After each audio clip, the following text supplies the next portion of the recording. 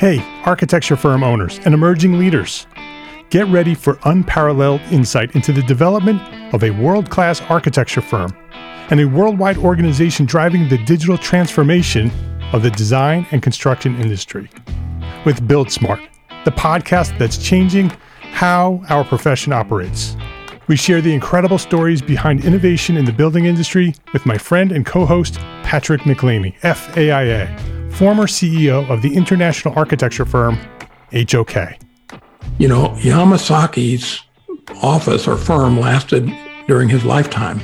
And when he passed away, I think that was the end of the Yamasaki office. Helmut did not want that. He wanted a firm that would live out and grow beyond the founders. In Season 1, discover the untold stories behind HOK's meteoric rise, from 150 employees in St. Louis to a powerhouse with over 1,900 staff members and 27 offices worldwide. You know, they weren't as polite as the Kojima people. That was just boom. And anytime you have a creditor, whether it's Kojima or the bank, that wants their money, unless you can raise money someplace else, you are out of business. Bankrupt. And hold on tight for Season 2, where Patrick takes us on a new adventure as chairman of Building Smart International, shaping the future of digital transformation in the design, construction, and operation of built assets. Ian Howell, Ken Harold, and I, Ken was my technical representative from HOK. The three of us took a tour of Europe of 5 cities in 5 days. Very busy time. Simply follow the link in the show notes to subscribe to Build Smart now and uncover lessons that will transform you and your architecture firm.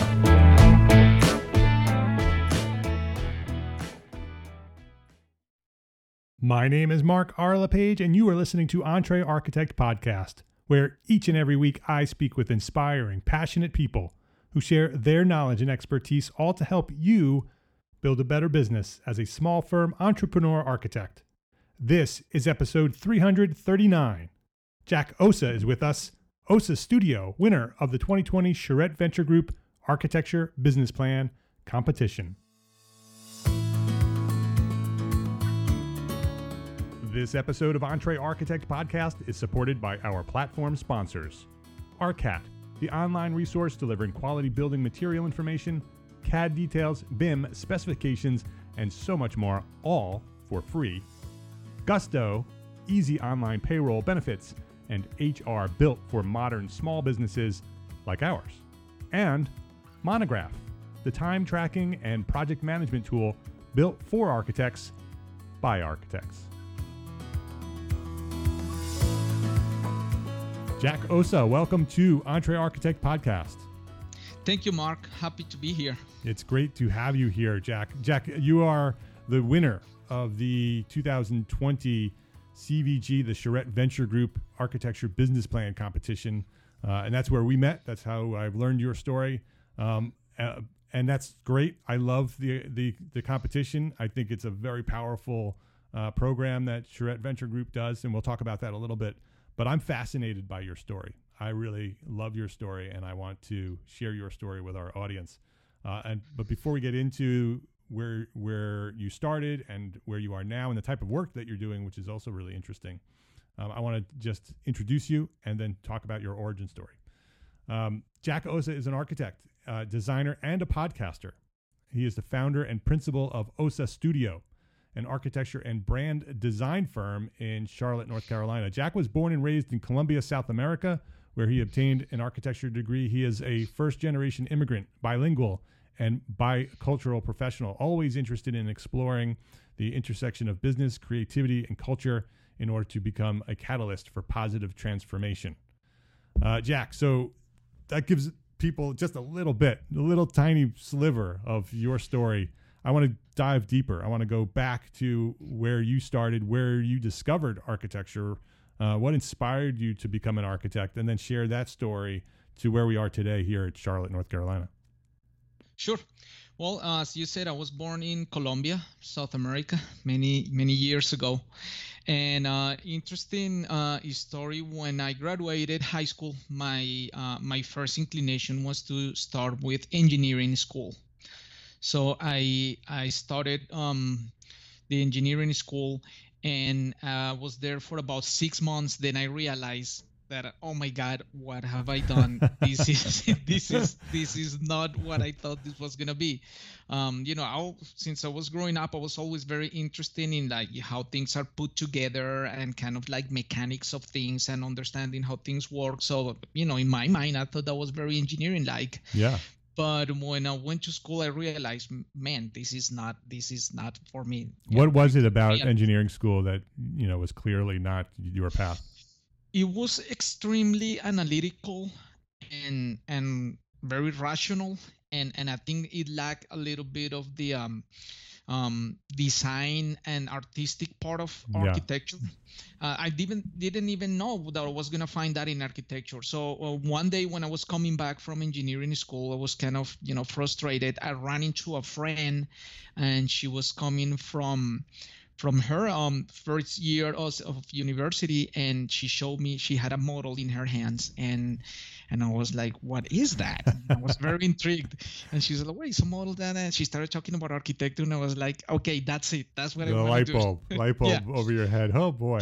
Yeah. So it was interesting because I'm so thankful because I was able to go talk to my parents, because I was living with my parents, and just say, I'm sorry, this is not for me. I'm gonna switch to architecture. How did that conversation go with your parents? Were they? It was very well. I was very, very surprised. Yeah. They said, yeah, that's okay. You tried. Let's start over again. Did they recognize that you were frustrated with engineering? Yeah. Did they know that? Mm-hmm. Yeah. And I'm sure when you came home all enthusiastic and happy that you found a new path, they probably were relieved as parents. Yeah, sure. Yeah. It was interesting. So I talked to my friend, joined the same architecture school, and that's how everything started. And then so you went through that school, you got a degree in architecture school in Colombia, and then what happens after that? Well, I went to architecture school, and during it was a 5-year degree. So during that process, it was very interesting, because I felt that every year I was kind of discovering what really architecture was. You would start with an idea, but then the more you get into the profession, you start understanding more layers and the depth of the profession, and you get more interested on other things. So I always look at I was very interested in design, very interested in technicality. I realized that it really fit my, how my mind works. I think I have a good balance between art and technique, and, understanding rationality and, things that needs to be exact, but always having the ability to be more expressive, or bring design on the artistic side of the things and into the profession. So I became in love with architecture in architecture school, started collecting books and reading magazines and looking at things, and I always was very impressed and interested in in big architects. And I look at a lot, like at that time I used to watch like these things about Zaha Hadid and Morphosis and Rick Owen Moss, and it was like all about deconstructivism. Right. Yeah. And I was like, oh my God, I love these books. And even at that time, they weren't even built projects. It was later on that they started building that kind of projects. And I really fall in love with the design and the depth of the thinking that they show. And I set my mind, I was like, well, I'm going to have to go to United States and be an architect. Colombia has a really good history of very good architecture. It's very interesting, because there was a point where Le Corbusier went to Colombia, and he set a huge influence in modernism, and people became very passionate about modern architecture and evolving the quality and the theory of the practice. But I always like the idea of looking somewhere else. So I went to architecture school. I graduated, and I started working for a small firm where we used to do a lot of like convenience stores in Colombia, but all the standards were sent from United States. Mm-hmm. So part of my job was to kind of start translating, English and inches to centimeters, and start kind of looking at how do we adapt the design to the local context. So that's where I've kind of got a little bit more understanding of the reality. And at that time, I've always been very passionate about technology. So I was like really good in AutoCAD, very fast with my drawings, always trying to make them really nice, good to read.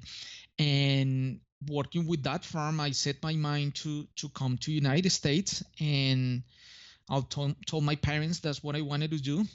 And it just so happened that it was a time where the economic situation of the country wasn't, very optimal for a new professional. And my younger brother was graduating from high school, and he said, "Well, I'll go with you to United States. We can do it." So my dad gave us $2,000. I saved about $1,500, and my younger brother and I came to United States with $3,500. Wow. And that the inspiration to go to the United States, was that a direct response from seeing those architects in those books and saying, if I want to do this type of architect, I need to be in the U.S.? Yeah, it was part of that. I know for some reason I always thought I was going to go somewhere else. I think in the history of my family, like my parents, their parents, they grew up in the rural side, more countryside of Colombia, and then their generation was what they brought the next generation to the cities, and kind of moving. And I felt like I was kind of always thinking, where is the next step for my generation to go to and explore. Yeah. Do you feel that way now because you're a parent, right? You have kids. Yeah. Do you feel that way too? That are you sort of looking at that as what's their next step? Where do they go from here? Yeah. And I always try to talk to them about what are other things around here. Even they're still little, but we'll take them to New York City and Europe, and just showing them look, there's other things, there's other ways to explore and enjoy life. Yeah. So you decide that you're going to move to the United States. You and your brother pack up $3,500 in your pocket. Yeah. And did you know that was not a lot of money at the time? No, I had no idea. Yeah, you're like, oh, we're good. Yeah, I was like, we're good, man. Yeah, we got money in our pocket. We're going to the United States of America. We're good.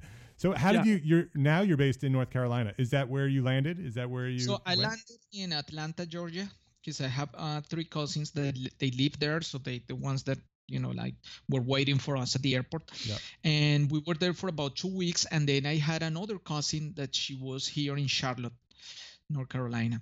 So we had a plan that we were going to kind of settle in Atlanta, but we wanted to come to Charlotte and visit our cousin just for a weekend to see how she was doing. And we came for a weekend and we never left. Since we saw the city first time, I was like, wow, this city is so beautiful. I think a big part of that was the contrast, coming from Bogota, Colombia, which, at that time the city may had about 9 million people. Yeah. So the environment is very close to New York City. It's very fast, dense. There is a lot of activity, very dynamic, and all the problems that comes with a big city, traffic, all those kind of things. And Charlotte, North Carolina still is, but even more when I came, it was very peaceful. Yeah, there's a lot of green, very open, and I think it kind of fit my personality, and I felt like, oh wow, it just feels good to be here. Yeah. So with the $3,500. At that time, it was about $3,200. We rented an apartment for 3 months. I paid 3 months of rent, and we bought a car for $1,000. We bought groceries. That was in winter, and we started just looking for jobs. How old were you? 24. And your brother was how old? 20. So 20 and 24. Moved to Charlotte. So okay, this is where we're going to settle. And what year was that? How long ago was that? 2001. 2001. Okay, so about 20 years ago, 19 years ago. Yeah. And I've been coming to Charlotte. I've moved to Charlotte too, just for context. I've moved to Charlotte last July, and so I agree with you. I love the city of Charlotte for all the reasons that you just described. Also, coming from New York, just out of New York City. My city growing up was New York City, and so the contrast everything that you just described. I love New York City with a passion, but I love Charlotte, that it's clean and small, and you can sort of take it all in one shot, right? Yeah. And it's very design focused. There's a lot of focus on design there, and I really enjoy the environment here, and people are nice and friendly, and I love the weather. Sure. So there's the endorsement for Charlotte for anybody interested. So 24 years old, moved to Charlotte, $3,200 in your pocket, architecture degree in your portfolio. What do you do? How do you what's the next step? The first thing is just, find a job, because you need to start paying bills, because I rented an apartment, and I found a job with another friend that he was living here that I met. He was Colombian as well. We started cleaning windows for home builders. When they finish the homes, you need to go clean the windows, part of the final cleaning. So I was doing a lot of that. And my brother found a job in construction. And about 2 weeks into that, we found another job in a restaurant. It was a Cuban restaurant. And I started working there as a busboy, because I didn't know enough English to be a waiter. So I was like, okay, let's be a busboy. So I didn't even know. I mean, they said you have the busboy job. I'm like, what is that? Like, what does that mean? And I'm like, oh my God, I had to clean all these things. Yeah. So, was like very happy. At that time, I felt that every time they took another step, I was closer to my dream. So, and I was very happy. What was that ultimate goal? What was the dream? To find my job as an architect.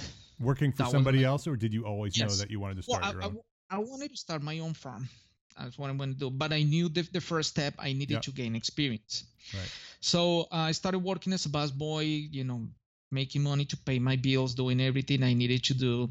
And during that time, when you come as an immigrant, the first time we came with tourist visas. You have like at that time we had like 6 months to be in the country, and then when you need to leave, it's like 6 months to be a tourist. So I had that time to understand, learn, and do all the paperwork to stay legally and work as an architect in the United States. So I had to contact lawyers and understand just the system on immigration, how things are. Then I found out I needed a working visa, and it's an H-1B visa. So I learned everything about that, see how things work. And what I started doing is I will have 1 day off at my job, and I will wake up very early because I didn't have computer, and I will go to the architecture firms. So at the restaurant I used to work at, I took the yellow pages, I ripped 3 pages off with all architecture firms, and I will just show up. And I will just be there and say, hey, I'm looking for a job. And they're like, oh, okay. Do you have a resume? I'm like, what is a resume? Yeah. So I found that out, like, okay, I need a resume and all this. What I did have is I had a good portfolio work, my school work, all the CAD work that I did when I was working down there. So I always had that with me. I mean, I was driving with that thing in my car. And at a small firm here on South Boulevard, part of the south end of town, I went in there with my portfolio and saw somebody say, hey, I'm looking for a job. And he said, okay, what is that? Your work? I'm like, yeah, okay, let me see it. So they kind of look at the work, and they're like, oh, great, this is really nice. We like it. Why don't you come back in a week for an interview? I'm like, okay, yeah, sure. And then I checked back with the lawyer to understand what we needed to do, and said, yeah, we need a working visa. At that time, it was about $3,500, which I didn't have, and they need to fill up all this paperwork. With immigration, they basically saying they're in charge of you in the country when you're here, and they need to sign it, before the 6 months expire, because then you need to go back. I'm like, oh my gosh. So you have to, I just want to clarify this. So you need to do a whole bunch of paperwork. You have to hire a lawyer. It costs $3,500. Then you have to take all that paperwork and get your employer to sign it. Yes. Okay. So you need to get that job, and you need to convince them to sign the paperwork in order for you to be able to stay. So you have a bunch of many hoops to jump through, and you have to come up with $3,500 that you don't have, because all the money working as a busboy is going directly towards your expenses of paying rent and paying for gas and Yeah. doing all the other things you need to do. At that point, the clock was ticking. I was already like about 3 months in the country. And now I had the formal interview, which my biggest sell, it was not only, I not only need a job, but I need a sponsor for the visa, and I don't have the money. So it was a really hard sell, but it was my chance. So you brought that up right away. So not only am I looking for... Yeah, I had to do it. So like, here, this is, and I even had the business card of the lawyer I talked to, say, hey, I talked to this person, this is what I need to do. So they told me, well, we really like you and we like the work. It's really nice. Honestly, we don't have how to check your references or anything. How about you come and we do like a test for 1 week where we give you some work and you do it. We don't compromise. They say we'll pay you for that time, and we'll see what happens. So I say, okay, that's fine. So that was a crazy week for me because I'm I wake up, go early, working kind of part-time there, and I feel like I'm touching my dream with my fingers. I'm like, oh my God, it's almost here. And then I had to go work in the afternoon at that restaurant, and I had to, mop everything, clean the toilets. I had to do everything. So they gave me some AutoCAD work, like basic things like, can you do this floor plan in CAD? I'm like, sure. So I'm start working like a maniac. And the computer was on fire because I'm like, this is my chance. So I worked, at my best during that week, produce as much as I can. And they said, well, we're going to meet because they had 3 partners and we let you know. So I go back to my bus boy job, and then about a week later, I had a call. It was directly from the lawyer that I talked to before, saying, hey, this company contacted me. Just want to let you know they paid for your working visa. You start working next week. Oh, my goodness. And I'm like, oh, my God, I'm going to faint here. And, I had that day and that call, I haven't impregnated in my mind, where I was, everything, because the first thing I did was to call my mom because it felt so surreal. I'm like, this kind of dream I had back there, and even here, I used to go to Uptown Charlotte, look at the buildings, look at the people, and like, wow, one day I like to be here and do these things, and to have it in my hand, it was amazing. It was a great thing for me to understand that, man, if you put in the work, you can do it. And now looking back, I realized there were many things that I didn't know, and I think they helped me. And what were they? What were for example, things? Just basic information of the system, coming from a whole different country. Like, I didn't know much about like social security and credit and how things work, and that you needed a resume, right? I was just when I found that job, I walk in there and ask for it. Yeah. I went in there, like, if somebody tells me, no, you don't do it like that. You need a resume and you need to mail it, and then you need to call. Maybe I wouldn't gotten that job. By not knowing, you sort of pushed through the system, right? That you didn't follow the system like everybody else did. So you differentiated yourself by walking into an office and talking to somebody and being inquisitive, right? You were asking questions and learning and being humble about the fact that you didn't know that kind of stuff. You went right to them and asked them about, told them your story and told them that, here's what I need. I want to be a part of your firm. If you want me to be a part of your firm, here's what has to happen, And so all those things as a young architect, with big dreams, you just went after them. Sure. Yeah. What a great story. Yeah. So you get that call. Did you quit the other job right away? Just sort of that day? Yeah. I never told anybody at the restaurant that I was an architect because I see no point in that. So I'm like, okay, I'm quitting. I'm gonna start another job. And they're like, yeah, you're going to another restaurant. I'm like, no, I'm an architect. They're like, what? They didn't believe me. That's funny. They believed me. Like 3 weeks later, I took my bosses to eat there. That's great. So that was very interesting. That must have been a fun meal. Yeah. To have your previous your fellow workers and your employers, serve you and your bosses. That's great. We will return to our conversation after this quick break to say thank you to our platform sponsors here at Entre Architect, ARCAT, Gusto, and Monograph. Unless you're working for one of the top architecture firms in the world, you know what it's like to work with limited resources. But there's one resource that you can access no matter what size your architecture firm: ARCAT.com.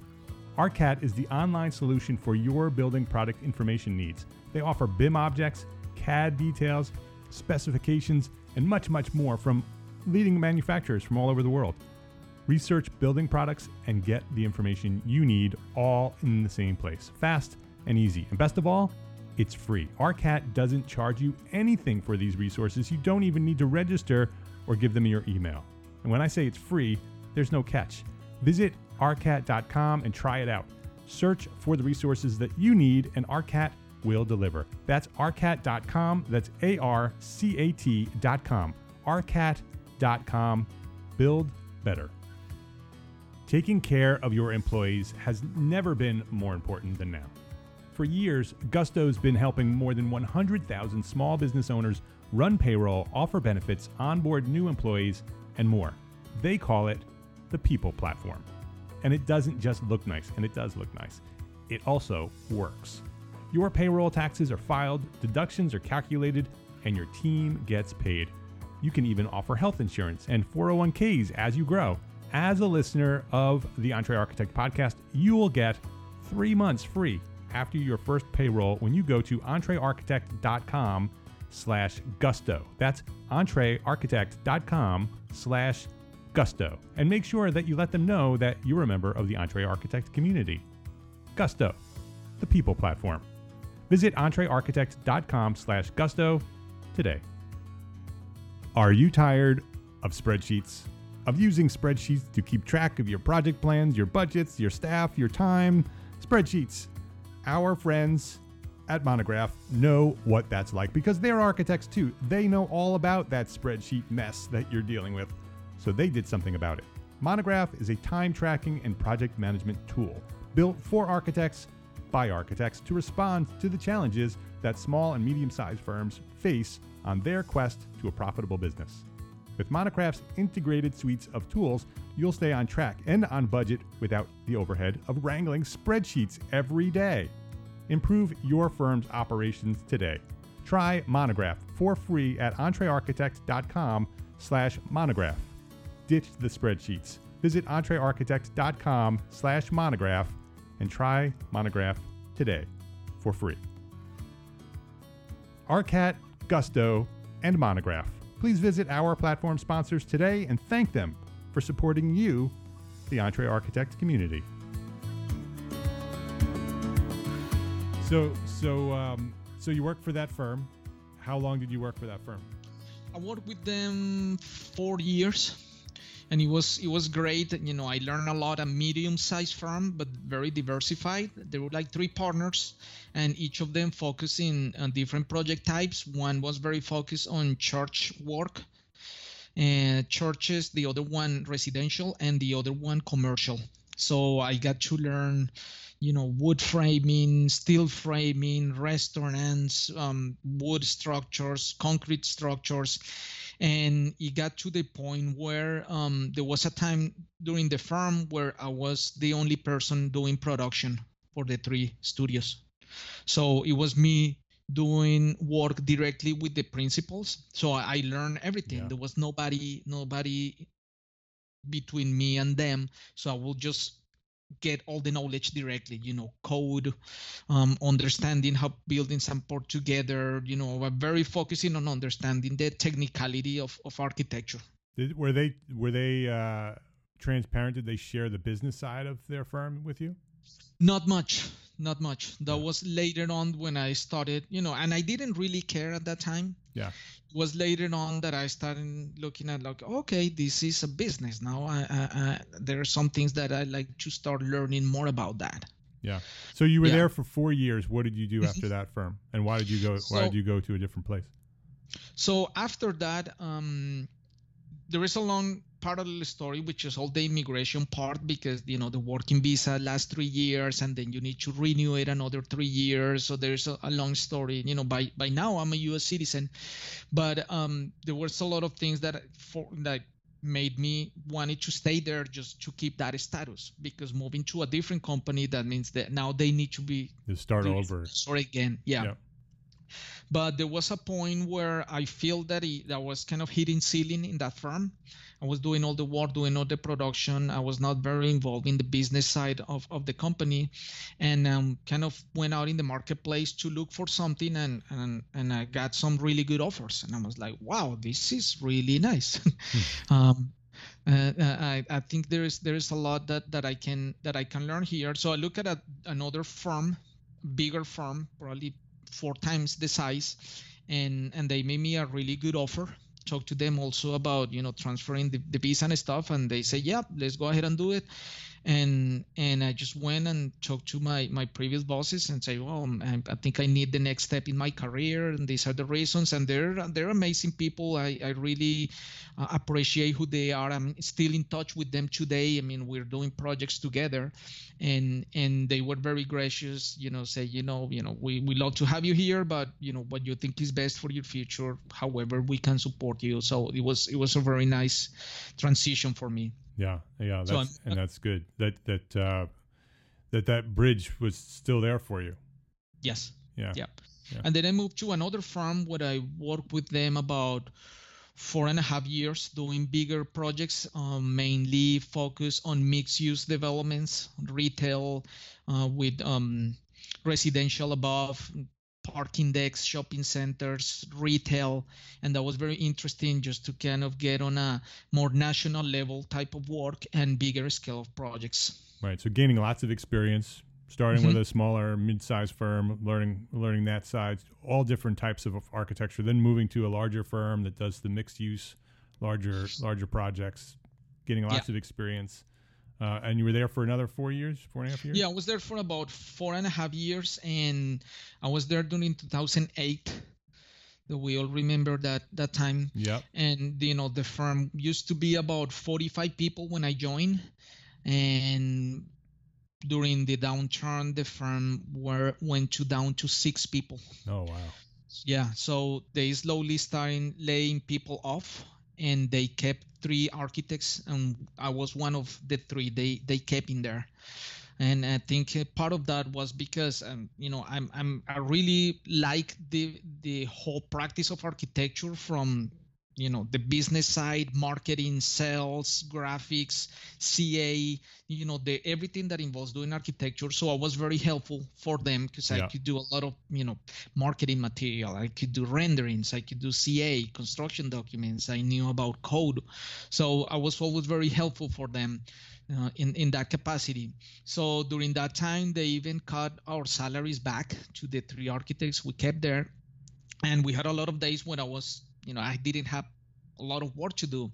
So I utilized that time to start working on my licensing here, because since my architecture degree is foreign, I never had to use a license, because I was always working for somebody else. But I didn't like the fact that I couldn't call myself an architect, because I was not a licensed architect.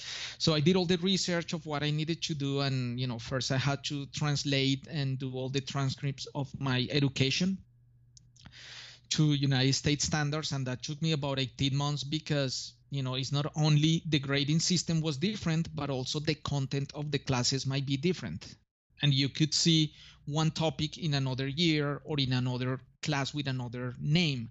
So I had to create this huge matrix kind of explaining what goes where. And then finally, after the last submission, I only was required to do about 3 credits of English composition that I did in a community college here at night.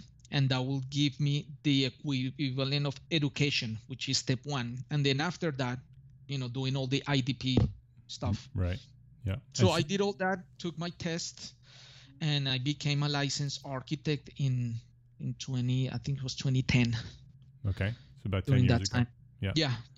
And you were still with that larger firm at that point? Yeah, I was with that firm, and then my wife was laid off also when that happened, and we got to the point where my wife wanted to wanted me to find he said, you need to find another job. I'm like, how am I gonna find another job? So a second job, keep this job, but a second job to bring in more money. Or something better paid.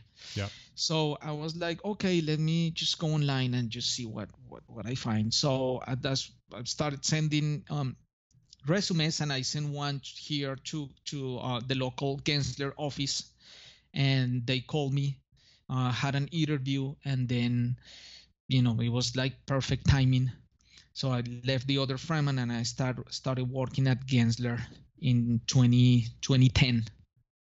Okay, and Gensler, huge firm, so just moving up in sizes of firms, so one of the largest firms in the world. And so what did you do there?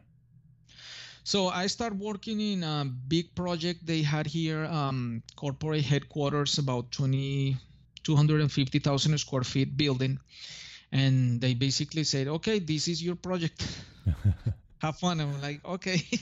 So it was very interesting. I really loved the next step, because I was like learning and understanding, how things work. So getting to understand how the firm works, how the systems work.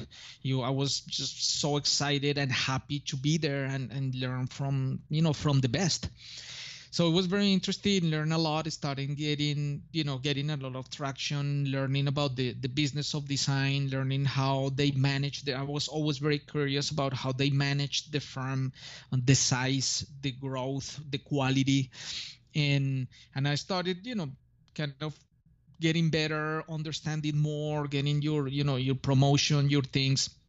And I was there for about 6 years. Were they pretty open with teaching you the business side of what they were doing? Oh yeah, sure. I think that's part of the success of the firm. Yeah. You're always talking about the business of design. Every line that you draw costs money. Somebody's paying for it, and that money comes from somebody's pocket. So it's very interesting because you're always understanding the business of design. And I think that was one of the things that most valuable things that I learned.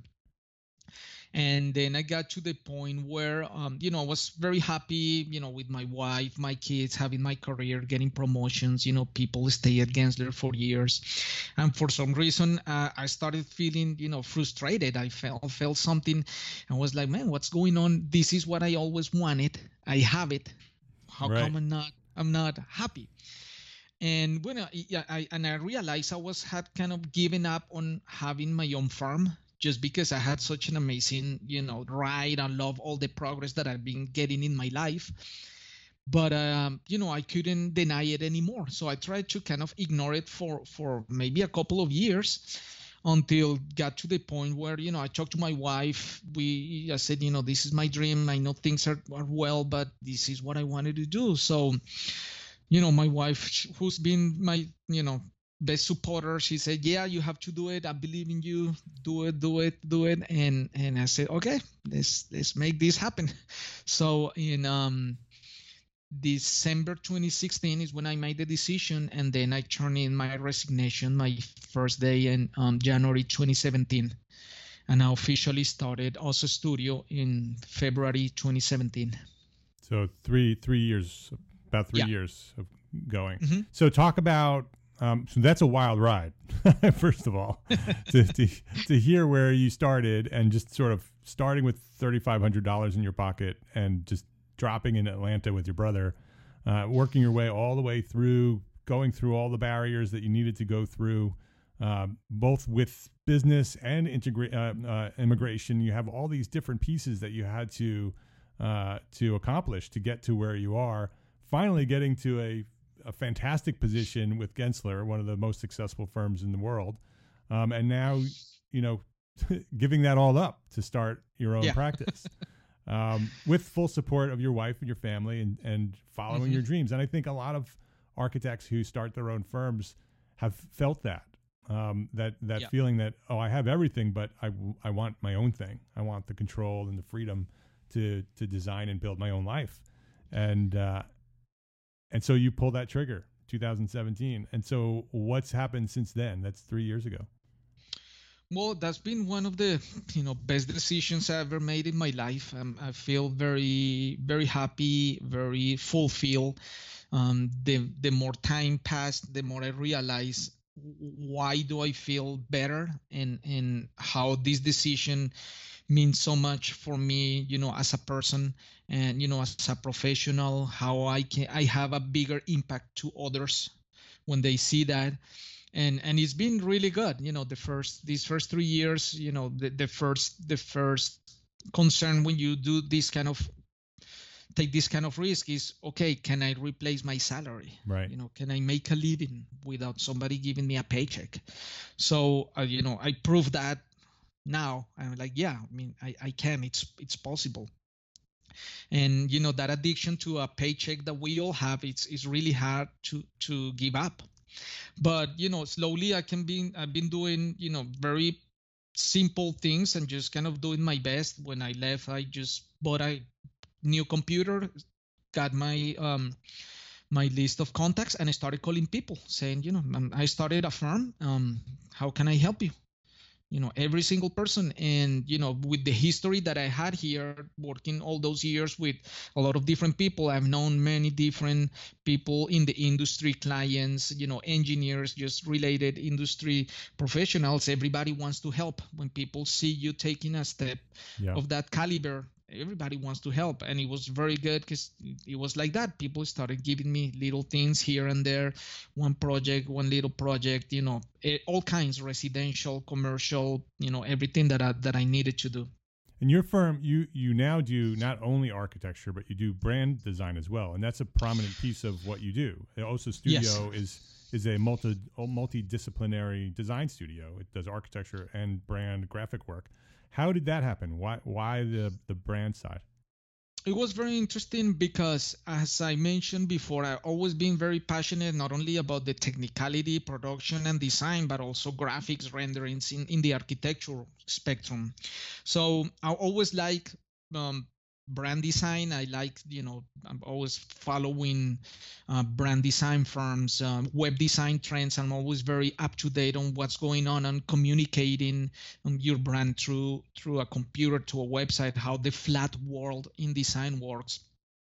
And one of the things that happened, it was while I was being an architect, how you get all these vendors that they come to you to show their products because, they want you to have in their projects. It could be, carpet-like fixtures, roofing, anything you want. And I will see their business card. And I'm like, oh my God, who designed this? Like they did not pay attention to their own branding. Or the brochure was kind of like, not in the high-end design category. So I started to tell people, hey man, you know that if you improve your design quality, you're gonna appeal to us, which we are designers, with your target customer, because we're specifying your product, you will get our attention. So I started helping people here and there, just kind of giving them advice until somebody, hey, can you design a logo for me? I'm like, sure. And I designed a logo.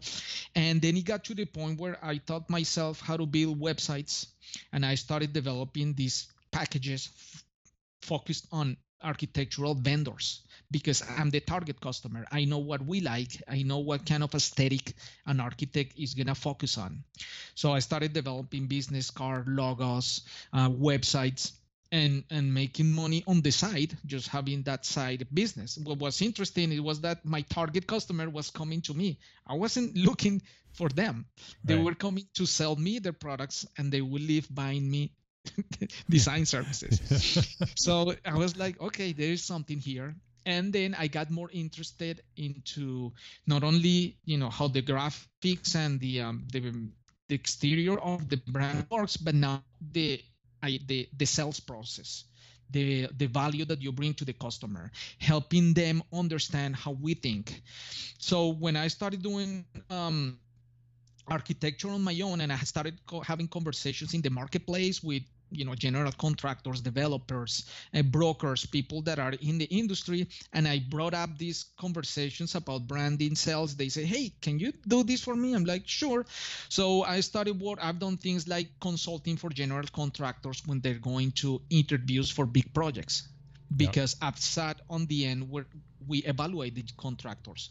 So I help them put together a unique story, right? Because everybody comes to the presentation saying we're the best, this is our history, we're going to be on time, budget, on schedule, we're the best, but everybody's telling the same story.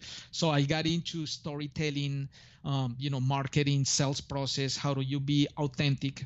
And it became a huge part of my business because it's within the industry. My clients are, general contractors, product reps, other architects are my clients as well. I help them clarify their message in the marketplace. And that is becoming a really important thing that helps the brand of my own firm, where we bring that unique differentiator to the marketplace. That is not only adding another service like design a website or a logo. I understand, that's like the surface, but getting to a deeper understanding of what's the unique value you bring to the marketplace and how do you help your target customer understand that value in a very simple and clear way. Are you providing that service integrated with architecture, or is it really two separate markets? It's two separate markets, but not by design. I would love to do it together. Yeah. Sometimes one thing bleeds to the other side, and that's one of the things that I think it's evolving with the firm. It's how these two things integrated become more a design mindset, kind of a design thinking approach to problem solving. It's just the process is the same, but the execution is different. Is it 2-dimensional or 3-dimensional, or is messaging? Right. And it really helps sort of diversify your work. So when architecture slows down, you have other types of work that potentially could help fill some of those gaps. Yeah, it's been interesting to see how sometimes, it really varies. Sometimes I get, more than 50% architecture revenue, and sometimes it's more than 50% brand design consulting revenue. Yeah. So what type of architecture do you do now? Most of the work that I do is commercial office buildings, a lot of workplace interiors, just because of the network that I developed in the past is within that industry. We do some adaptive reuse projects. I've done a couple of restaurants and a little bit of residential. I like residential a lot in terms of building type, but in the market, it's hard to compete. There's some really good architects here, and at the level that you really want to be good at it, it's a market that I'd rather don't do. Yeah. A high-end residential market in Charlotte is small, and it's very competitive. There's many really good architects out there doing that work. And the majority of residential work in Charlotte is big developer stuff. So so that's the majority of what's being built here. And so that market is really small. I love that you're sort of focusing on commercial. What's interesting about that market right now with COVID and this pause that we're having, I think when business comes back, that whole market is going to shift, and that I think there's going to be a really big uptick in redeveloping office space into new ways of working. Yes. And I think you're going to be very well positioned for that, for not only doing that work, but to have that other type of branding side of it as well, to sort of build the systems that come along with that new way of working. It's going to be very interesting for architects in the next 5-10 years, really. Sure. Yeah. Fascinating story, Jack. I appreciate you coming by and taking a few minutes to tell your story. It's very inspiring to hear people who've come from, ground zero, working your way all the way up, literally with $3,500 in your pocket, all the way up to starting your own firm and being successful there. So you can see why Jack and Ossa Studio was the winner of the Charette Venture Group Architecture Business Plan Competition. If you're interested in that, you should go to CharetteVG.com and go learn all about Charette Venture Group and the work that they're doing. They do that program every year, so look for it at the end of 2020 for the beginning of 2021 if you're interested in applying for that competition. His name is Jack Ossa, O-S-S-A. OssaStudio.com is the website. He's all over social media, Instagram, LinkedIn. He also does a podcast. The podcast is called The Power of Design Podcast. You can hear about and learn about it at thepowerofdesignpodcast.com. and you can learn more about. So what do you talk about in the podcast, Jack? So the podcast explored the intersection of architecture, construction, and real estate. The main purpose was to create a space where I invite all the players in charge of creating the built environment. So somebody needs to design it, somebody needs to build it, somebody needs to sell it, rent it, and do transactions. So it's been a very interesting experience. It's been a year since I started. I've learned so much because it's creating conversations with professionals that we work all the time together in the project environment, but we don't have a space to have deeper conversations about not only what we're doing, but about who we are. So the podcast is connecting those three areas of creating an environment and really powerful built environment. Yeah, we'll have a link to that and everything else that Jack is doing at our show notes. The podcast, again, is thepowerofdesignpodcast.com. Jack, before we wrap up, I wanted to ask you the one question that I ask everybody here at EntreArchitect Podcast. What is one thing a small firm architect can do today to build a better business for tomorrow? What we can do today is to bring our design mindset into business. I think for some reason we think design and business are different things, but they're not. I mean, it's the same brain thinking about proportions, alignments, function. We can use that same mindset and that same knowledge to apply it to design our business. I think that will be a breakthrough, new discovery for many people when they realize you already have what it takes to create an amazing business. It's just need to flip the switch. That's very good advice. Great mindset shift. I think people ought to pay attention to that because I agree with you, Jack. I think that business and the game of business is very much similar to what we do as architects every day. It just takes a mindset shift to focus on it. And apply what you already know to your business. So fantastic suggestion. Thank you. You have been listening to episode 339 with Jack Ossa of Ossa Studio, winner of the Charette Venture Group Business Plan Competition, the Architecture Business Plan Competition. You can learn more about Charette Venture Group and the only architecture business plan competition that I know of in the entire world at CVG's website, CharetteVG.com. That's CharetteVG.com. You can learn all about Charette and what they're doing over there. Jack's story. Jack is so inspiring. His story is so inspiring to me. And stories like Jack's is why I love this podcast, why I keep doing this month after month, week after week, and why it keeps growing, why this podcast keeps growing month after month, week after week. Did you know, here's some stats, that the EntreArchitect podcast has been downloaded more than 2 million times. Probably closer to 3 million because there's a section at the very early stage of the podcast where I lost a bunch of data. It's at least 2 million times. And this episode and episodes from the archive of more than 330 episodes, I think it's actually more than 340 episodes, they're downloaded more than 50,000 times every month. 50,000 downloads per month. Isn't that amazing? That's incredible. I can't believe that. And that isn't because of me. That is because of you. Because you share each episode with a friend each week, and each week we grow. Slowly but surely, this podcast is growing to become the most listened to podcast for small firm entrepreneur architects in the world. And that's because of you. So thank you. Thank you for sharing the link to this episode, the episode every week. This week's episode is EntreArchitect.com/episode 339. So that is the link to share. Please go share that, and we will continue to grow. Thank you. And before we head out here, I want to share one more link. I know there's lots of links. Every week there's lots of links.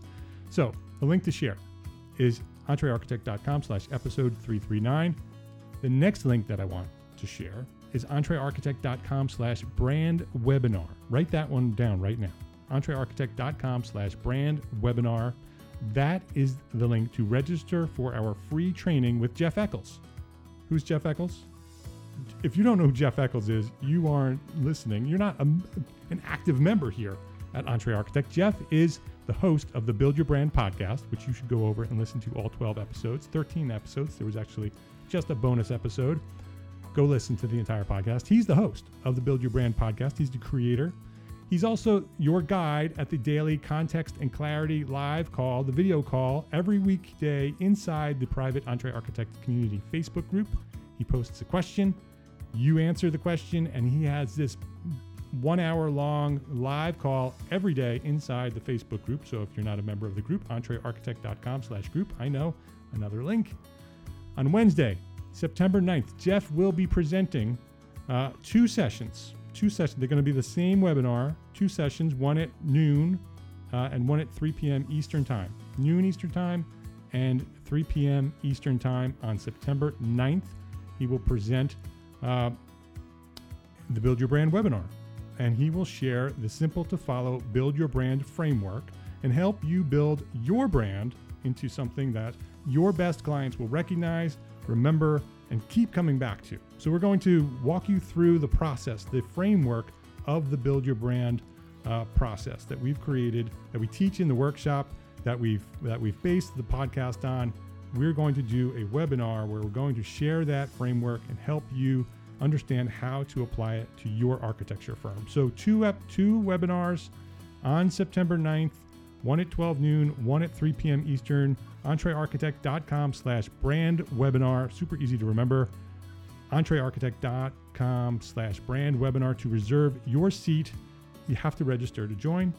So go join right now. Register for free at EntreArchitect.com/brand webinar. We hope to see you there.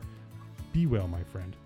Be happy, be healthy, safe, and secure. And remember, the offer still stands. I mentioned this a few weeks ago, actually maybe a couple of months ago. If you need assistance, I know this stuff that's going on in the world is stressful, right? So if you need some assistance or you need just an ear to listen to, reach out to me. I mean, like literally reach out to me, because we're here for you at EntreArchitect. So if you need someone to listen, reach out to me.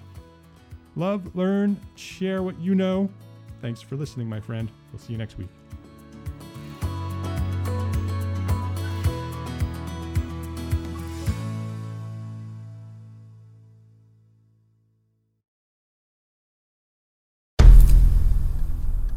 I've mentioned it to my family, but in terms of telling people like, oh yeah, we're doing this, I'm looking for projects, you got anything? I'm not there yet because it scares the out of me. Dreaming of launching your own architecture firm?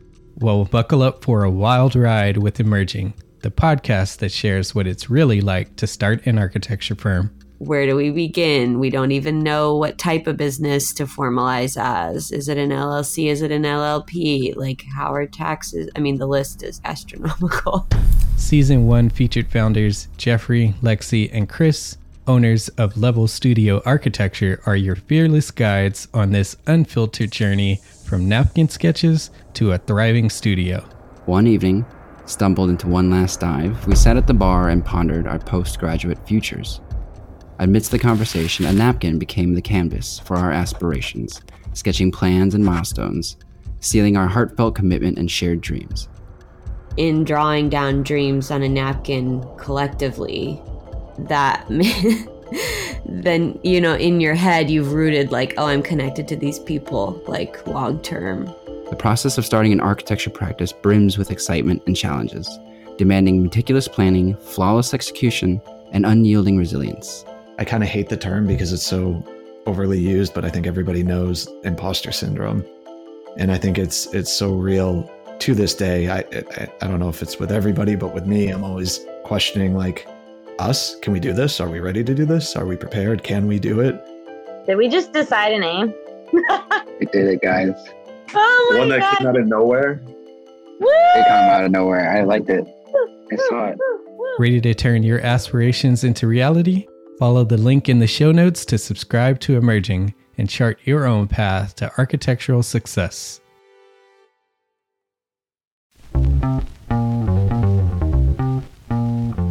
Calling all small firm architects. It's time to tap into your full potential with EntreArchitect's Context and Clarity, where inspiration meets innovation.